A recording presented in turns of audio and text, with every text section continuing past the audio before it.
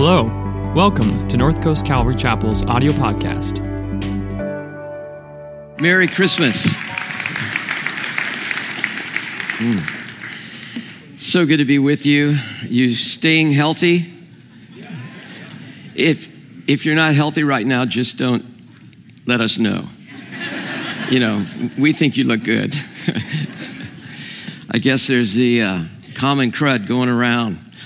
Hey, before we get into the message, which I'm so excited to get into today, a couple of housekeeping notes.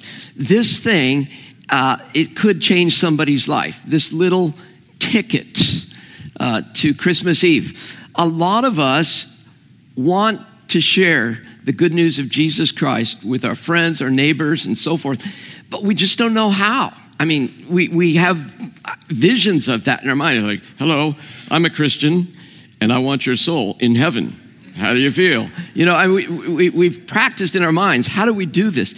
This is like the easiest thing in the world. You just give it to your friend, your neighbor, and you're good. Adult to adult, they get to decide, are they coming or they're not coming? But a lot of people at Christmas time are feeling it. They're thinking, you know what? There's got to be something more than I just bought you 10 presents and you bought me 10 presents. Is there something bigger than this? So you do it your way. For some of you, you might say, hey, really want to see you in church. That's your style, kind of the John Wayne style. The Mary Poppins style is, hey, we got a lot of things going on, and it's just like, it's going to be magical. And then there's a passive-aggressive style. Knock on the door, slide it into the door jamb, and then run away. So you figure it out. I'm just playing with you, but it's a wonderful chance. For some of us, we have actually, as Christians, never shared the love of Jesus with anybody. And what a great way to begin Christmas time. And this is a thing for you to just check out. By the way, if you're a visitor here, just go on a commercial break for a moment. But, you know, for those of us that make this our church home, you know, we have conversations about doing the dishes, making your bed, showing up for dinner time, those kinds of things, because this is our community. And this tells you the great things that God did in this community because you gave in 2019. Last night I said 1919. And on the flip side, it tells you the things that we want to do in 2020. You know, that we're not done yet. And it all has to do with infrastructure here, discipling, raising you up, this community up, and reaching the local community for Jesus Christ. So pray about it and see what your part will be in that. And now, if you can turn with me in your Bibles to Luke chapter 1, verse 26. Luke chapter 1, verse 26. We are calling this series The Hidden Stories of Christmas. And let me be clear about this. Each one of these are not going to be like, oh my gosh, I never heard about the wise men. Oh my gosh, I never heard about Mary. It's not like that. It's more like, I never realized that. I've heard the Christmas story since I was a child, and I never realized that. The whole intent is to let Scripture hit us with its intent rather than us reading into it what we want it to say. And I thought that James did a phenomenal job in unpacking John the Baptist, Zechariah, and Elizabeth last week. And yeah, you can give a clap for James. So today we're tackling Mary. This amazing woman, this controversial woman, this esteemed woman that for the last 2,000 years the church has had various ideas about this woman, Mary.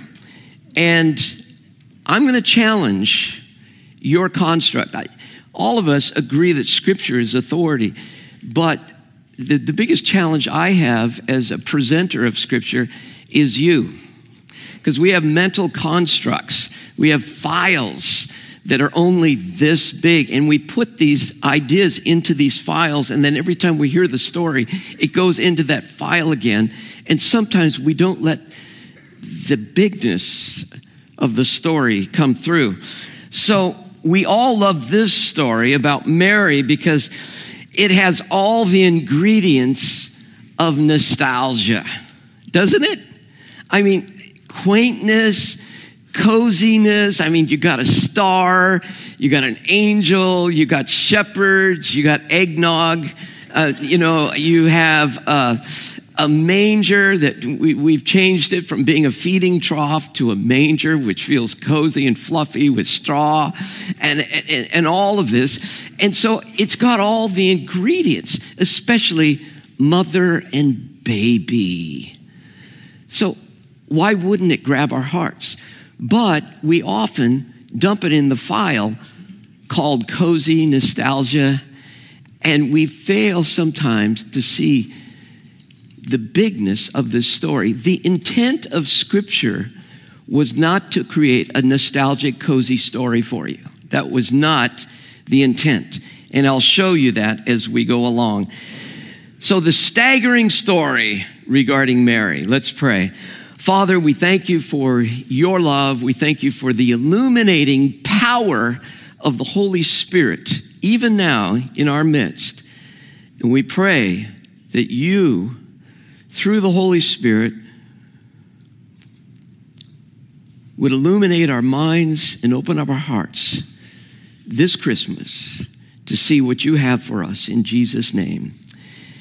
Amen. First of all, this staggering visit from the angel Gabriel to Mary.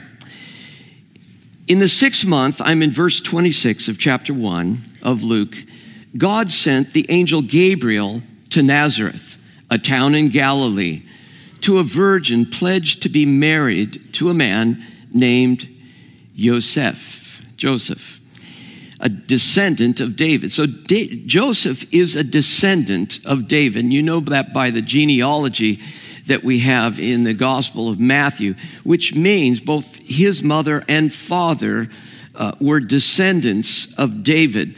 What I'll not take the time to point out to you is that Mary is also a descendant of David, but she is also, and we don't know on whose side and so forth, but she's also a descendant of Aaron. So she has the priestly blood in her from Moses and Aaron, but she also has the kingly blood in her, which is quite important, quite interesting. So where were we? The virgin's name was Mary. The angel went to her and said, "Greetings, you who are highly favored. The Lord is with you." Don't you want to hear that? The Lord is with you. Mary was greatly troubled at his words and wondered what kind of greeting this might be. But the angel said to her, "Do not be afraid, Mary. You have found favor with God." I don't know what it is about angels, but they often like to say, "Don't be afraid," after they just scared the living daylights out of you. No one was there before, and suddenly there's someone there in your room, and they say, "Don't be afraid." Why even bother with that language? Just let us freak out, pass out, and then we'll have a conversation. So this happens in the 6th month. 6th month in relationship to what? If you go back and look at the whole chapter 1 of Luke, you find out it's making reference to Elizabeth, whom we studied last week, that this is in the 6th month of her pregnancy. God is already on the move, big time. John the Baptist has already been conceived. It's in the 6th month that now the timings for Gabriel to visit Mary. And it says God sent Gabriel to Nazareth. Nazareth is like the most inconspicuous city you could ever choose. If you look on the map here, you'll see that this is Dead Sea down here, Sea of Galilee up there. And you see it's about 60 miles from the coast. It's 20 miles from the Sea of Galilee. It's 100 miles to Jerusalem down here. It's just this inconspicuous thing that's up there. And God chooses to send Gabriel, the angel, to Mary, who's there. And I love that about God. I don't know what it is, but over and over, from David with Goliath or Abraham, all the way through Scripture, God tends to choose the small things of the world, the foolish things of the world, to confound the wise. And those of us that are looking for the Ritz-Carlton baby to be born, is oftentimes a reason why we miss what God is doing. But God brings this child and message of this child to Mary.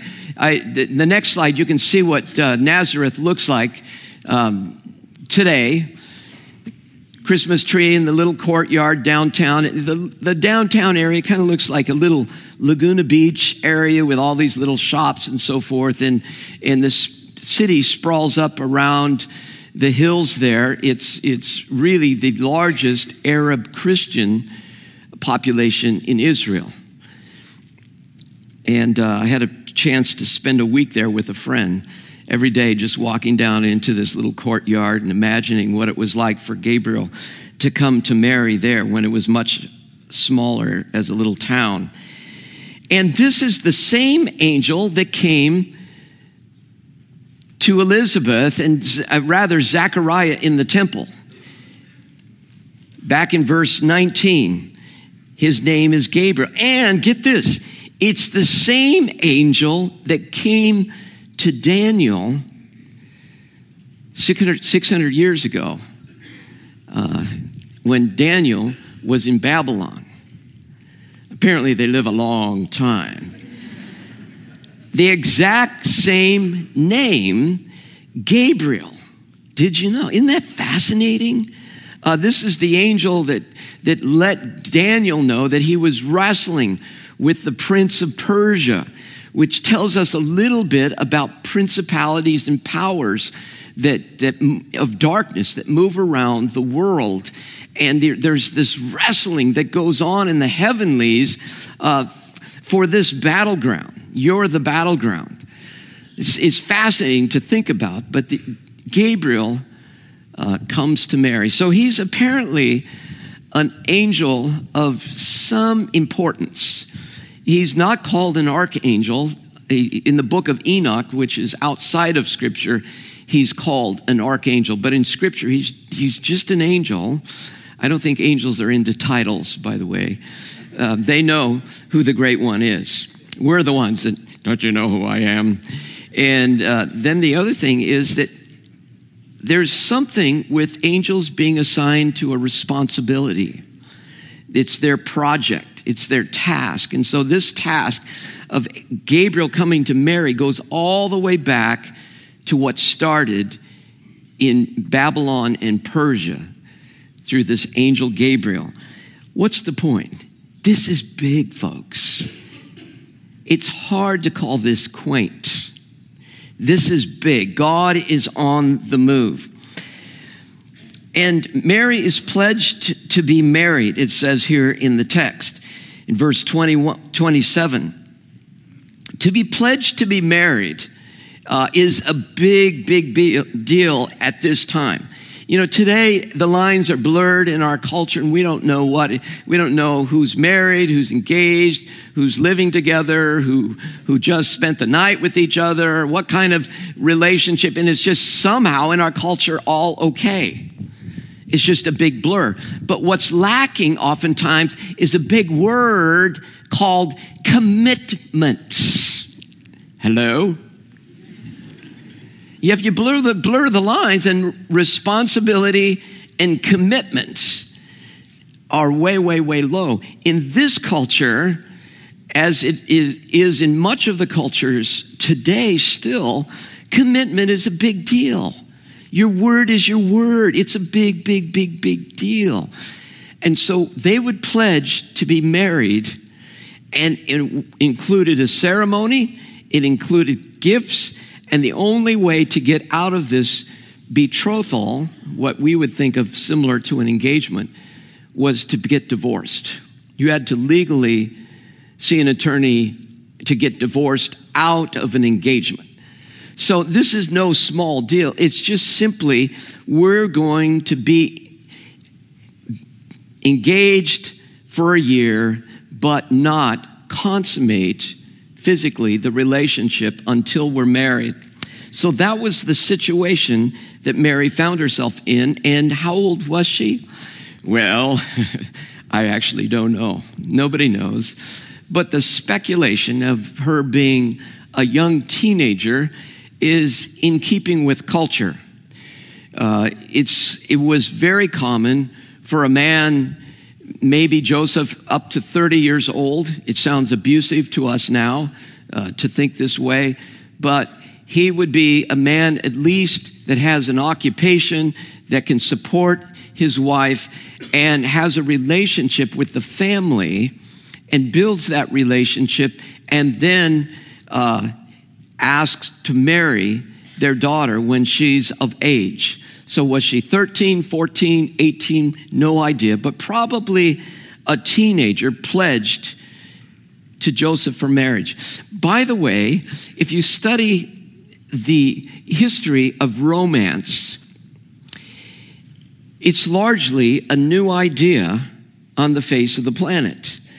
You can still find traces of it throughout all cultures and histories, but largely marriage has been a legal arrangement that feels good and secure to the family. To this day in India, my friends will introduce someone to me, in Nepal as well, as this is so-and-so, and she got married in a love marriage. And that's unique. The rest of it would be, this is an arranged marriage that was arranged by the parents. I was having this conversation with my PhD friends in Harvard Square, and they asked me how I met Jan, and I said we were 18, 19, and fell in love. And how did you meet? Well, our parents knew each other, and they arranged for us to meet, and we got married, and we have fallen gradually in love. And I said, if you don't mind, that seems very strange to me, because you're banking all of your security on your parents' ability to choose for you a good spouse. And what do they look at? They look at socioeconomics, they look at demographics, they look at preferences, they look at beauty, they look at all these different things, and they're thinking. And I said, it just seems so strange. And they said, well, if you don't mind, Mr. American, what you do seems very strange to us. That you put all of everything, all of your financial weight, all of your life on the fact that you are Twitter-pated, to use Bambi's words. You have fallen in love. And you Americans seem to fall out of love, whereas we build this thing and we fall into love that lasts a lifetime. And I backed off and I said, okay, you win. So this is the situation in this culture. And Joseph, I'm not going to go into, because 2 weeks away, we're going into this mysterious man named Joseph. So the angel comes to her and identifies her as a virgin. I'll talk about that in a moment. And says to her, greetings, you are highly favored. Wow. You're the chosen one. Now, I need to tread lightly here, because there's two things going on in this room right here. Some of us have religious backgrounds with the idea that Mary is this person that God has chosen because she was sinless. She was conceived in a particular, unique way. And a lot of those things are tradition that we've created and now have been become absorbed into the church, at least that branch of the church. And I want to say, please stick with me for a moment. Even if I don't share your particular view on Mary. Can you do that? Just everybody take a deep breath. It's going to be okay. Because we live in a cancel culture now, and if anybody says anything that you don't or I don't agree with, that's it. They're cut off from my life forever. I'm leaving. Please bear with me. I love Mary. I love the idea of Mary. But you're going to hear from me that she is the consummate example of a believer who worshiped Jesus. So, one of the things we confuse here is the phrase, out of this phrase, Hail Mary, full of grace. And it's pointed to this passage to be where that comes from. The problem with that idea is that Mary somehow is someone who is filled with grace, and so that we need to talk to her, we need to come to her because she's that person that is filled with grace. That is a misinterpretation of the passage. What this angel is saying is God is full of grace for you, Mary. You see the difference? Mary is starting this great tsunami of redemption that's coming to earth, but it's because of God who's full of grace, and he happens to choose this woman named Mary. And the word there is chariteo, which is that word some of you have named your children, charis or charissa.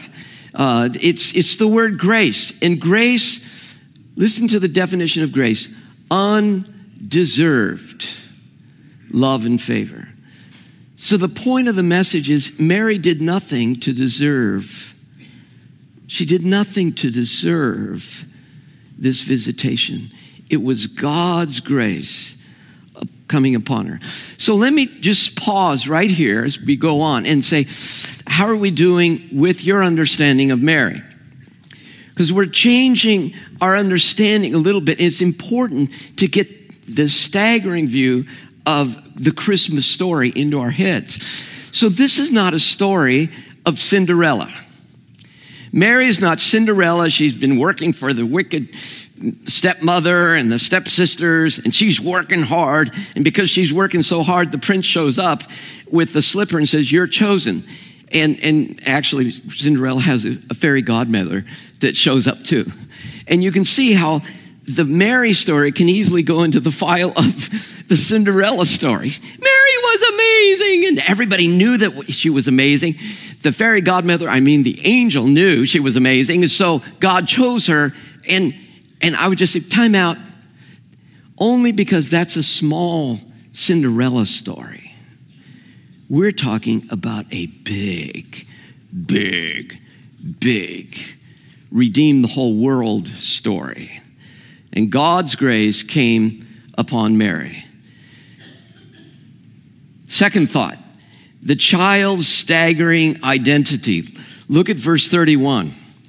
You will conceive and give birth to a son, normal, and you are to give him the name Jesus, fairly normal. The name Jesus is the Greek word for Yeshua, Joshua, in the Hebrew, which means Yahweh is my salvation. Yahweh is salvation. So it's embedded in his name to bring salvation. And he will be great and will be called Son of the Most High. The Lord God will give him the throne of his father David, and he will reign over the house of Jacob forever. His kingdom will never end. So you will give birth to a son. This is the fulfillment of Isaiah 7:14 that says, therefore, the Lord himself will give you a sign. The virgin will be with child and will give birth to a son, and we'll call him God with us, Emmanuel. And he will be great. So he's great, like the angel called John the Baptist great. But we realize there's two things going on in the identity that this child has. One is, this child is the fulfillment of the Messiah, the throne of David. So the Jews have been longing for one 1,000 years since King David was promised by God that his son, in quotes, that is his offspring, would reign forever. The Messiah is coming. Now the Jews, even to this day, don't think of a Messiah as being divine. That would be very foreign. There's only one God, it's God, and so whoever the Messiah is has to be just human. So they would be thinking of kind of a Martin Luther King Jr., some great redeemer that's going to rally the troops and set them free at that time from the Romans.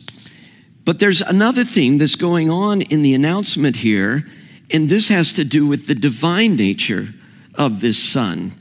It says that his kingdom will reign forever. The house of Jacob will forever. His kingdom will never end.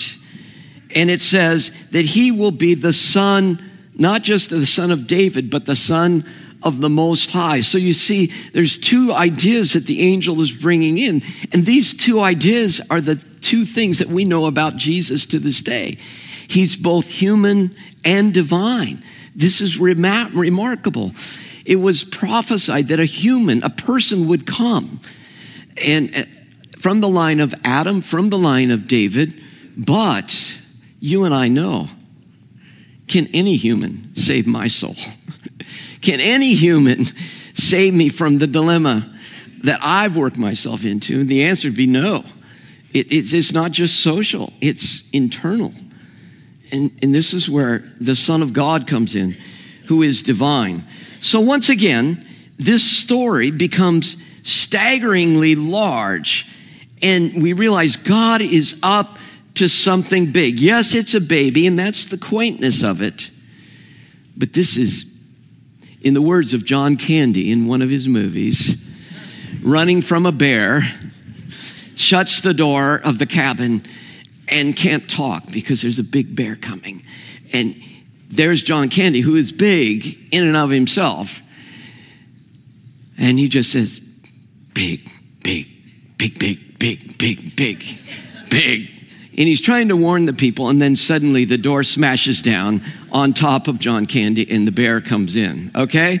So you're all with me right now so far? This is a big, big story. So now the third ingredient, this staggering virgin birth. Verse 34, Mary gets it. She doesn't say to the angel, oh, how quaint, or, oh, I love this story.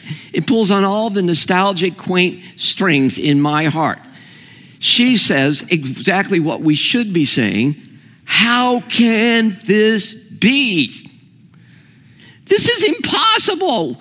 Are you kidding me? That's what our response to the Christmas story should be.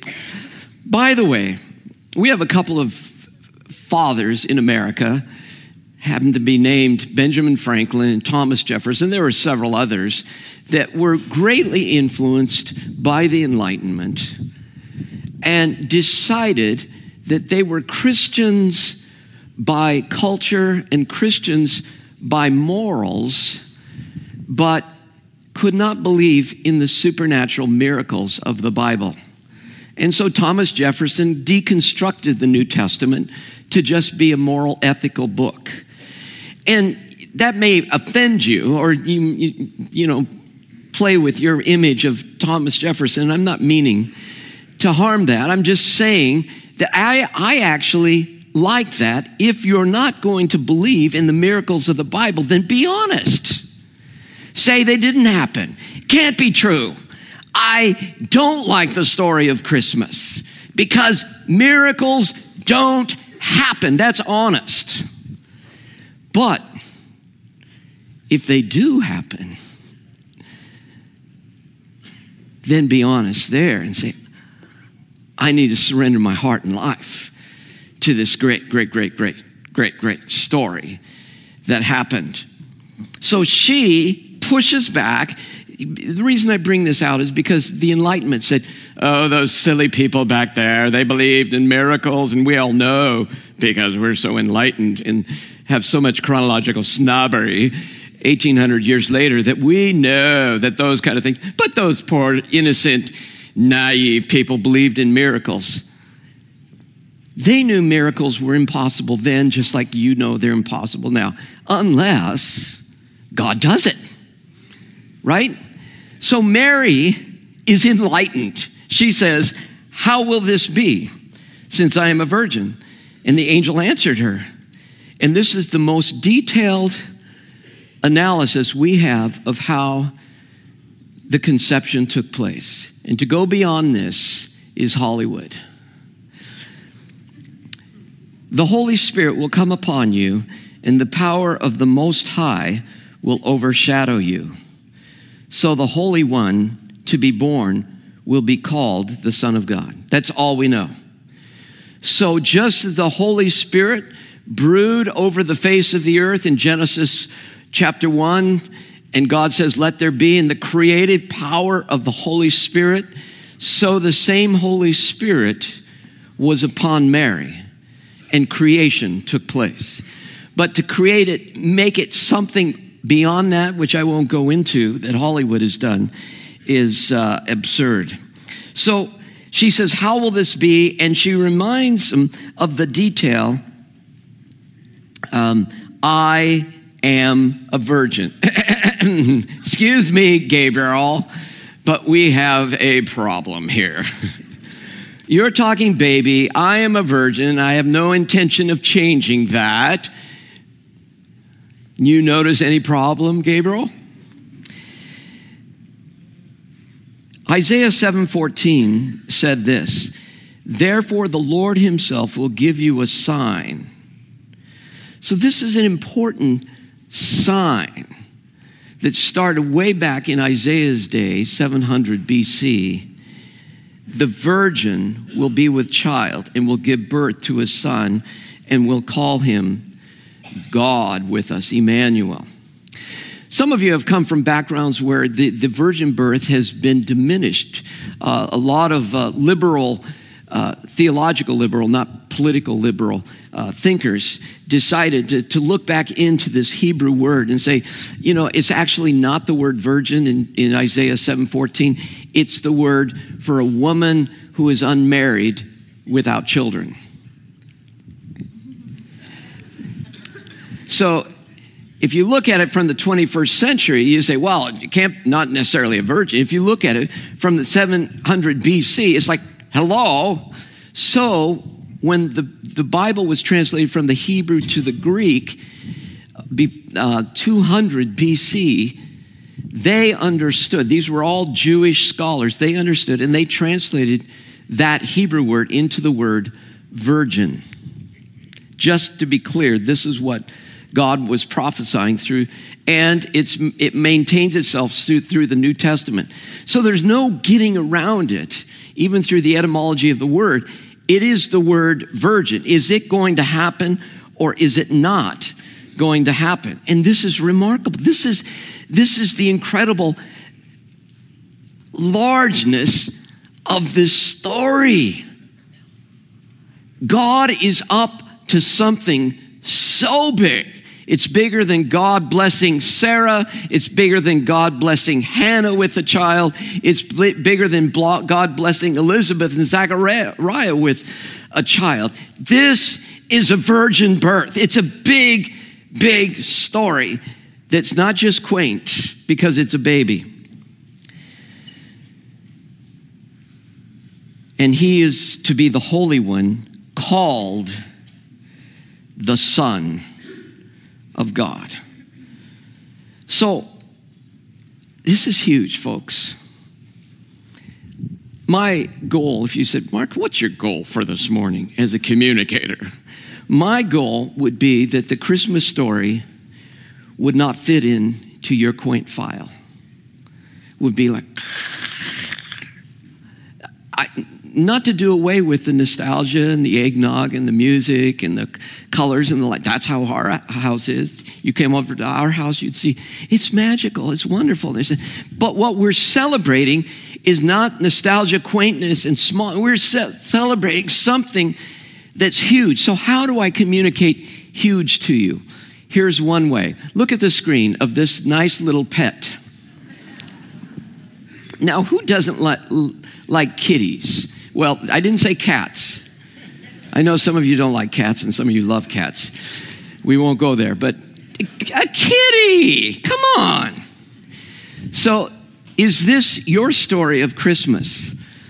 Love the kitty. Or is the next slide your story of Christmas?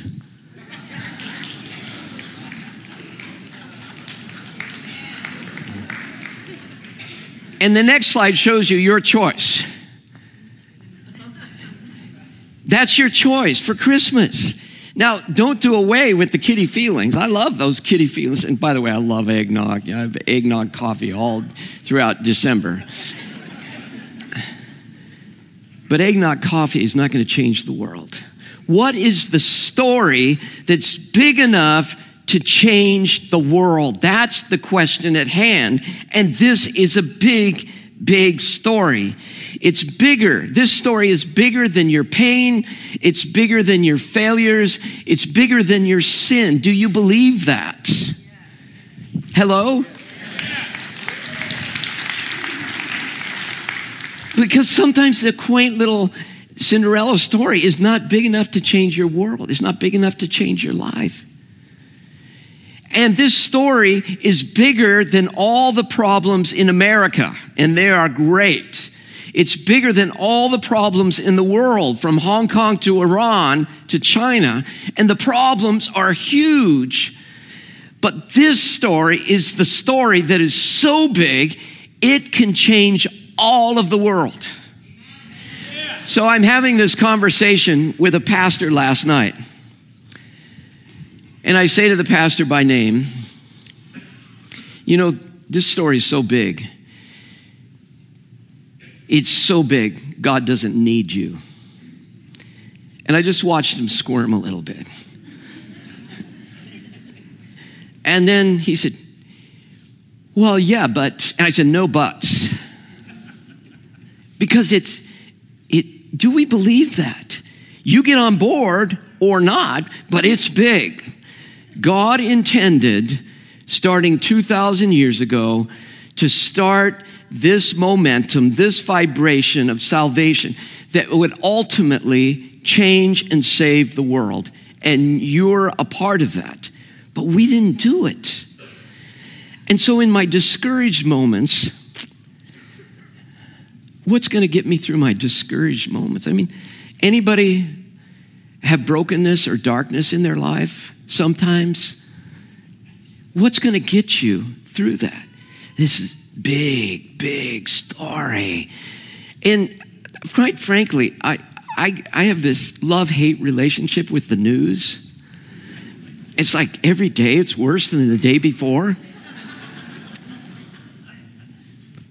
I squint my eyes and then I say, dear Jesus. I remember Vietnam protests. I remember 3 assassinations in the 60s. I remember. But this feels like, And God, Iran, China, Syria, Lebanon, Hong Kong, God. And then I read the story and I realize, no, this is big. In the words of John Candy, big, big, big, big, big, big. So I was stuck thinking about this and thinking, so what could I do to change your mind about Christmas? And I had this idea. I went to this place maybe 8 years ago in Portugal called Nazaré.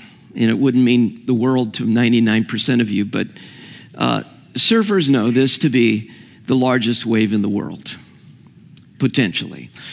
And what's so unique about this is it's so up close and personal. It's not like an Outer Bank thing that you can't see. It's just like if you were on the cliff of Swamis looking down, and instead of seeing an 8-foot wave, you're seeing a 70 to 100-foot wave coming at the banks. Now, also keep in mind, I would never surf that. I'm crazy, but not that crazy. Secondly, I'm not that good. And thirdly, I just want to live. So why would I? So this is a picture of Nazareth. So you can see I've stood on the roof of this lighthouse. And inside the lighthouse, they have all these pictures of the wave coming. And this is probably a small 70-foot wave that a guy has been pulled in on a jet ski because the wave moving too fast to surf this wave. And doesn't it look scary? Like, oh, it is huge. Now, does anyone think it looks quaint? Does anyone say, I love the feeling, just the ocean, the redness of the lighthouse, it warms my heart.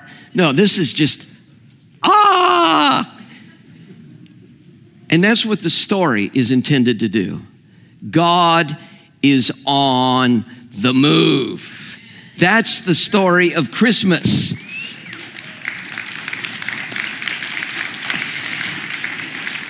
So what do we do? What do we do? No, we don't paddle in.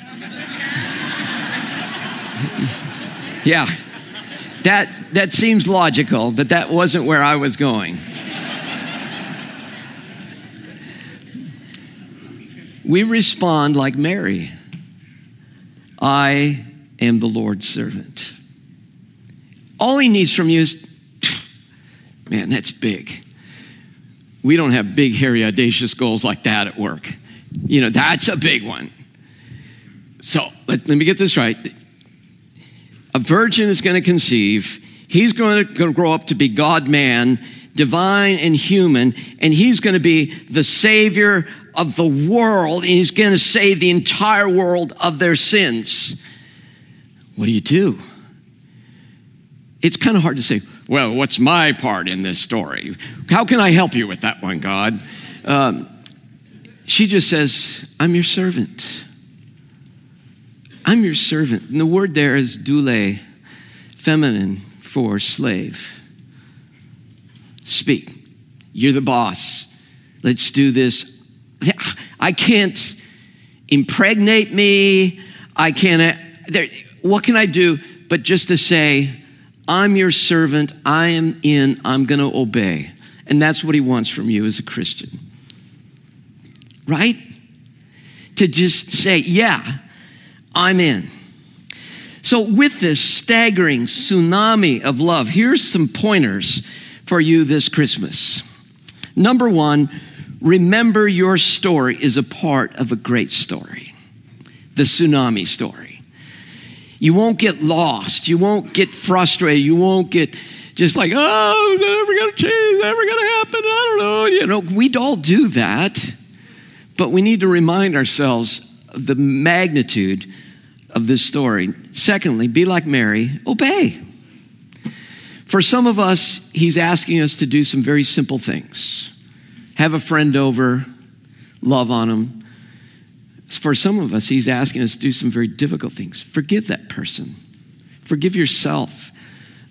He's asking you maybe to reach out to an unlovely person. Obey. You're his servant. Thirdly, believe. Believe in God's goodness. This is all driven by God's goodness and his love. Fourth, surrender to his goodwill for your life. Pray.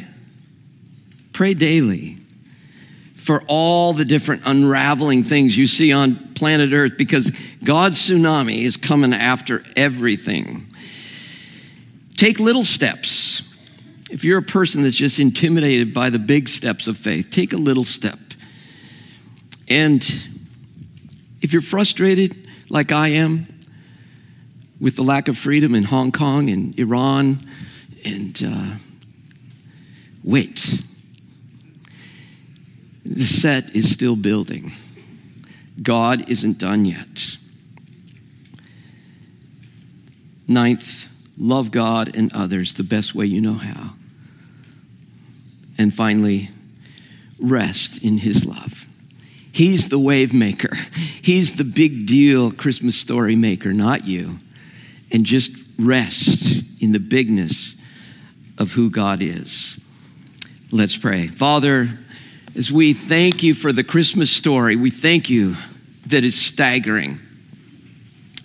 And God, we want to be in the story. We want to be caught up in your story. So come to us, each one of us, in small and big ways, with the power of redemption.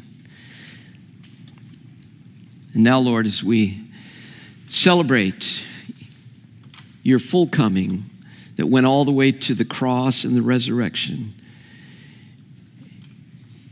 in the taking of communion, we pray your Spirit would come upon each one of us in these next few minutes as we ponder the grandeur of your love.